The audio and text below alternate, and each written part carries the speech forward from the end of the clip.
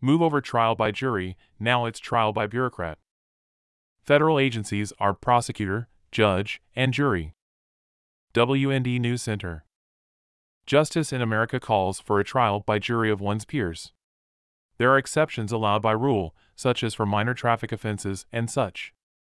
But there's a new idea now, trial by bureaucrat, and the U.S. Supreme Court has agreed to review whether that is permissible.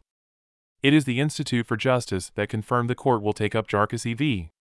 SEC. Jarkissi is a case that contests the legitimacy and constitutionality of administrative courts staffed with agency employees. The IJ said it has similar challenges underway in courts regarding Department of Labor in-house agency courts on behalf of small business owners in New Jersey and Maryland. Joe Marino, owner of Sun Valley Orchards, is fighting against devastating penalties imposed by a Department of Labor system that unconstitutionally acts as prosecutor, judge, and jury, the IJ said. When it was at the 5th U.S. Circuit Court of Appeals, judges there held that the Securities and Exchange Commission's use of in-house agency judges to impose fines and penalties on Sun Valley violated the 7th Amendment. The Constitution guarantees the right to trial by jury, not trial by bureaucrat, explained Rob Johnson, a lawyer for the IJ. But, too often, federal agencies impose fines and penalties in agency courts, where agency employees serve as prosecutor, judge, and jury. That should frighten all Americans, but it is particularly frightening for small businesses who, with limited resources, are forced to defend themselves for years in agency courts against potentially crushing fines. Now, with the Supreme Court poised to consider these issues, small businesses ensnared in agency courts can hope for relief.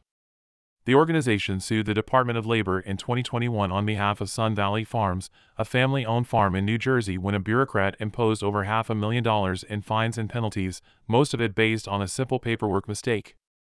The attack ended up forcing the family to sell what had been one of the largest family-owned farms in New Jersey.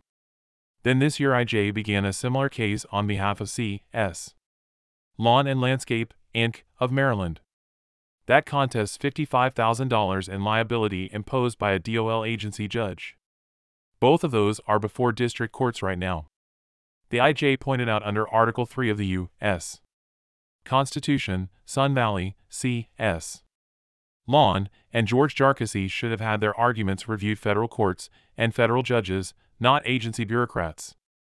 Agency courts arose in the 1970s, and their use to impose fines and take people's property expanded rapidly, but the Supreme Court has never really addressed whether all that should instead happen in a real court, said IJ lawyer Bob Belden. Agency judges constitutionally can do things like process claims for Social Security benefits, but if a federal agency wants to fine you tens of thousands of dollars, it should have to prove its case in a real court with a real judge and a jury.